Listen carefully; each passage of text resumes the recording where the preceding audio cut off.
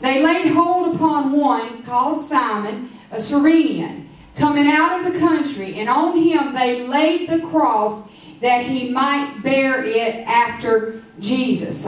Simon was chosen. You see, Simon was just a sojourner. He just happened to be in the city that day, coming through that city. He wasn't coming expecting to pick up a physical cross and carry it. But when you got all these Roman soldiers coming down on you saying, pick it up, literally physically pushing you to get that cross, he didn't have much of a choice in the matter but to bend over, pick up the cross, and carry it for Jesus. Why did they pick him? They chose him that he was a physical servant to Jesus for that particular task at hand. And you see, he was just a guy that was randomly grabbed out of the crowd to carry the cross for Jesus. He was just passing through that day. But Jesus was in no physical condition to carry it any longer. He had been beaten and tortured and beat down as a physical human being to the point that he could no longer carry that cross physically. But Simon stepped in and helped him get the cross on up to the hill Golgotha. But what we didn't realize at the point, and what Simon didn't realize, was he was physically carrying the cross of Jesus Christ that would one day spiritually carry his cross to heaven, and that would one day, because he was helping him get up that hill physically in the spirit world, Simon would reap the benefits of the cross that Jesus was going to bear for him by dying on the cross for him and shedding his blood for him. Amen? So that's what I wanted to lay right down there as the foundation. You see, when we carry a cross physically and spiritually, it's a tough thing to do, even by those who think we are so strong. Amen. Yeah. I don't claim to be a physically strong person. I used to be. But I still have some physical strength in me, so don't test me. I still got a little bit, amen, in me. And what I can't take care of, God will take care of the rest for me. But I tell you one thing, when it comes to the spiritual cross that I must carry as a Christian, I do my best every day to be that woman of God that I'm supposed to be, and to make Jesus proud of me that day. That when I lay my head down on that pillow at night, he would look over and say, Karen, you carried your cross today. Amen? Somebody give him praise. Amen. Hallelujah. A servant that is truly a servant will not elevate themselves. They will not draw glory to themselves. They will not require honor, and they will not require recognition of their master. But a true servant of Jesus Christ will draw people and talk to people and lead them to the master. Come on now. I don't want it for my glory, because I'm not in it for my glory. I'm not in it to sit back here and say, I got a church this size with this many people, or God's doing this and blessing me. I'm in it to say God is using me to build the kingdom of God, to get souls into his kingdom for his service. Amen. Go ahead and give him praise. Amen. You see, Jesus was the servant, and he did not seek his own glory or his honor, but what he did seek was that his Father would be glorified through him. John 8:50 and verse 54. There you go. Come on. He saw that his Father would be glorified through him. Yes, Lord. In John 8 verse 50, and I seek not mine own glory. There is one that seeketh and judgeth. Verse 54.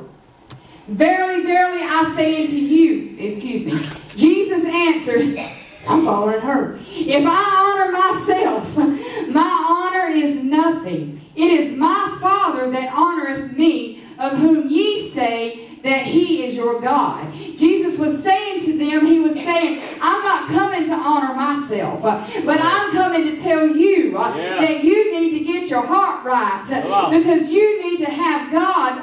You need to allow me into your life. Amen? Yes, yes. John 12 and 26 says what? If any man serve me, let him follow me. We heard this morning. And where I am, there shall also my servant be. If any man serve me, him will my Father honor. Amen. When I became a true servant, listen to me. It is at that point in my life that I became a true vessel of honor to God.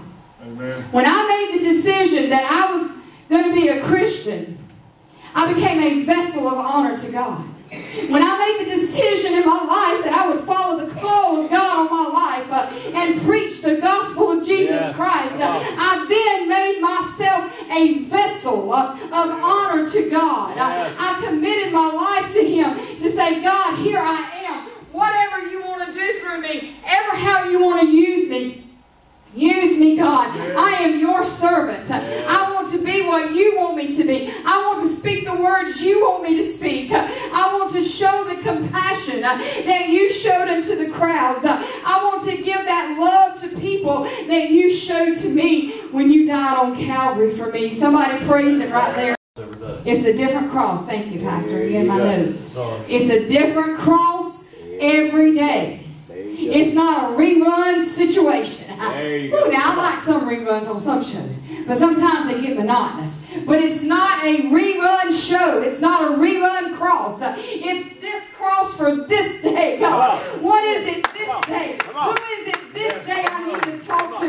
What is it this day, God, that I need to do for you? He said, I want you to go and take up your cross daily and follow yourself. Amen. Amen.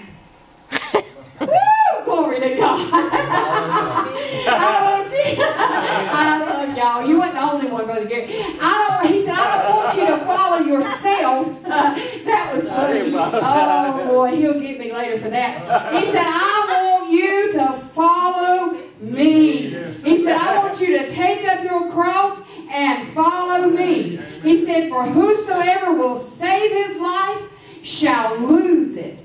But whosoever will lose his life for my sake, the same shall save it. He said, I want you to go out there and get everything off of you that is not of me and follow me. They didn't go with much of nothing. He said, you just take 2 coats. I don't want you to take nothing else. I'll even provide your food for you. I just want you to follow me. And that's what he's telling us. Jesus told us what it is to carry the cross. A physical cross, listen to me, it is not made out of twigs. And a spiritual cross is not made out of light things either. Go ahead. Go ahead. Can I preach a minute? Go ahead. The cross, the physical cross, was not made out of 2 twigs, was it? No, it was heavy beams. It was made out of heavy beams. Yeah. So if he carried that physical cross to carry our spiritual cross, do you really think your cross that you've got to carry every day is going to be made out of the weight of 2 twigs? No way. Because if you do, I need to meet you in my office or our office after Made out of church. paper either. Because it is not a light cross to carry. It took a lot of energy for Jesus to carry that cross. That's why they got Simon to pick it up, because Jesus couldn't carry it no further. And it takes a lot of energy to be a servant of Jesus Christ. Come on now. It takes a lot of praying. It takes a lot of pressing. I'm going to preach here. It takes a lot of persevering. It takes a lot of long suffering. It takes a lot of push. I'm going to push my way through. It takes a lot of, I'm going to get up and go even when I don't feel like getting up and going. It takes a lot of, I'm going to get up and go to church even if there ain't but 2 people there. And I may be one of the 2. But I'm still going to get up and I'm going to go. It takes a lot of being who you are in God. It takes a lot of perseverance to carry this cross. There you go. Come on. That's right. A lot of patience, a lot of mercy, a lot of temperance. We can go on and add an 8th page to my message. So what does it mean to be a servant and to carry my cross? To deny ourselves and to love Him and to follow Him. To deny yourself means that now check this out. You willingly, Pastor Lee, renounce any so-called right to plan or choose for yourself, and instead you choose to recognize His lordship in every area of your life. There you go. Amen. There you go. You willingly, somebody ought to praise the Lord right there. I got to do something, keep it away from me. You willingly renounce any so-called right to plan or choose. Because let me tell you something. Had I planned my life, had I chose my life, I was going to be a lawyer, and I was going to be a prosecuting attorney, and I was going to stick them all into the jailhouse. That was my plan. That's what I wanted to do. And I was going to head forward in that. But God cut me off, Sister Ellen, and said, I want you to preach. I argued with Him. I said, God, I can't make no money preaching. At the time, I was thinking all that good money. I wanted to be that prosecuting attorney. I wasn't going to have mercy on nobody. Unless I knew that they were not guilty, I was going to stick them all, Marty, under the jailhouse. Amen? That's my plan. I didn't want to be a defense attorney. I didn't want to defend some murderer or sex offender. I wanted to put him in the jail. That's what I wanted to do. But I had to willingly renounce what I wanted to do and what I chose for my life. To be able to carry